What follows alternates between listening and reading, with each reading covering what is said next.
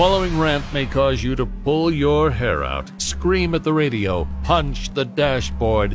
Complaints should be addressed to loudmouth@rock107.com. Hey, I'm Rock 107's Prospector, and here's what's got me jacked. Let's talk about lame ducks. I'm sure you've heard the term for presidents who've been voted out but served the remaining months on their terms. It's not just presidents. Lame ducks sit at every level of the government, and sometimes it can cause issues. This all stems from the length of time it used to take to count the votes and verify elections. Of course, nowadays, that process can move quicker. Now, I'm not saying the day after the election day, bang, we put new folks in. No.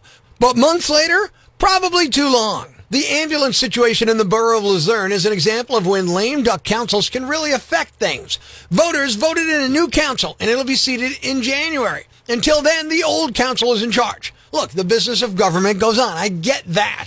But the election is over, counted and certified. Maybe January's too long to wait to seat the new council. For a while, it looked as though the old council was going to vote on a new contract for the for-profit Transmed Ambulance Company to replace the non-profit Larksville Community Ambulance, a move that leaders of the hometown service said would put them out of business.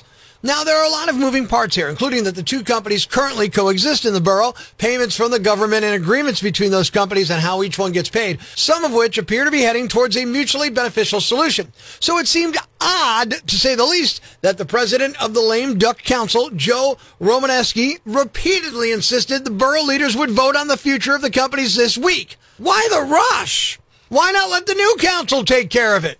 The council that may better reflect the will of the voters. Now, it turns out that Romaneski relented as it looked like the two companies would be able to agree to continue to coexist. But it still brings up the issue of how long we let these lame duck bodies run things after the election. There needs to be time to count the votes, deal with any challenges to the election, and certify the results, certainly. But I argue it doesn't need to take months and months to do that. And if it does, maybe, just maybe, we ought to limit the power of the lame duck bodies to emergencies and urgent business in the interim. That way they don't impose their will after the voters kick them out of office.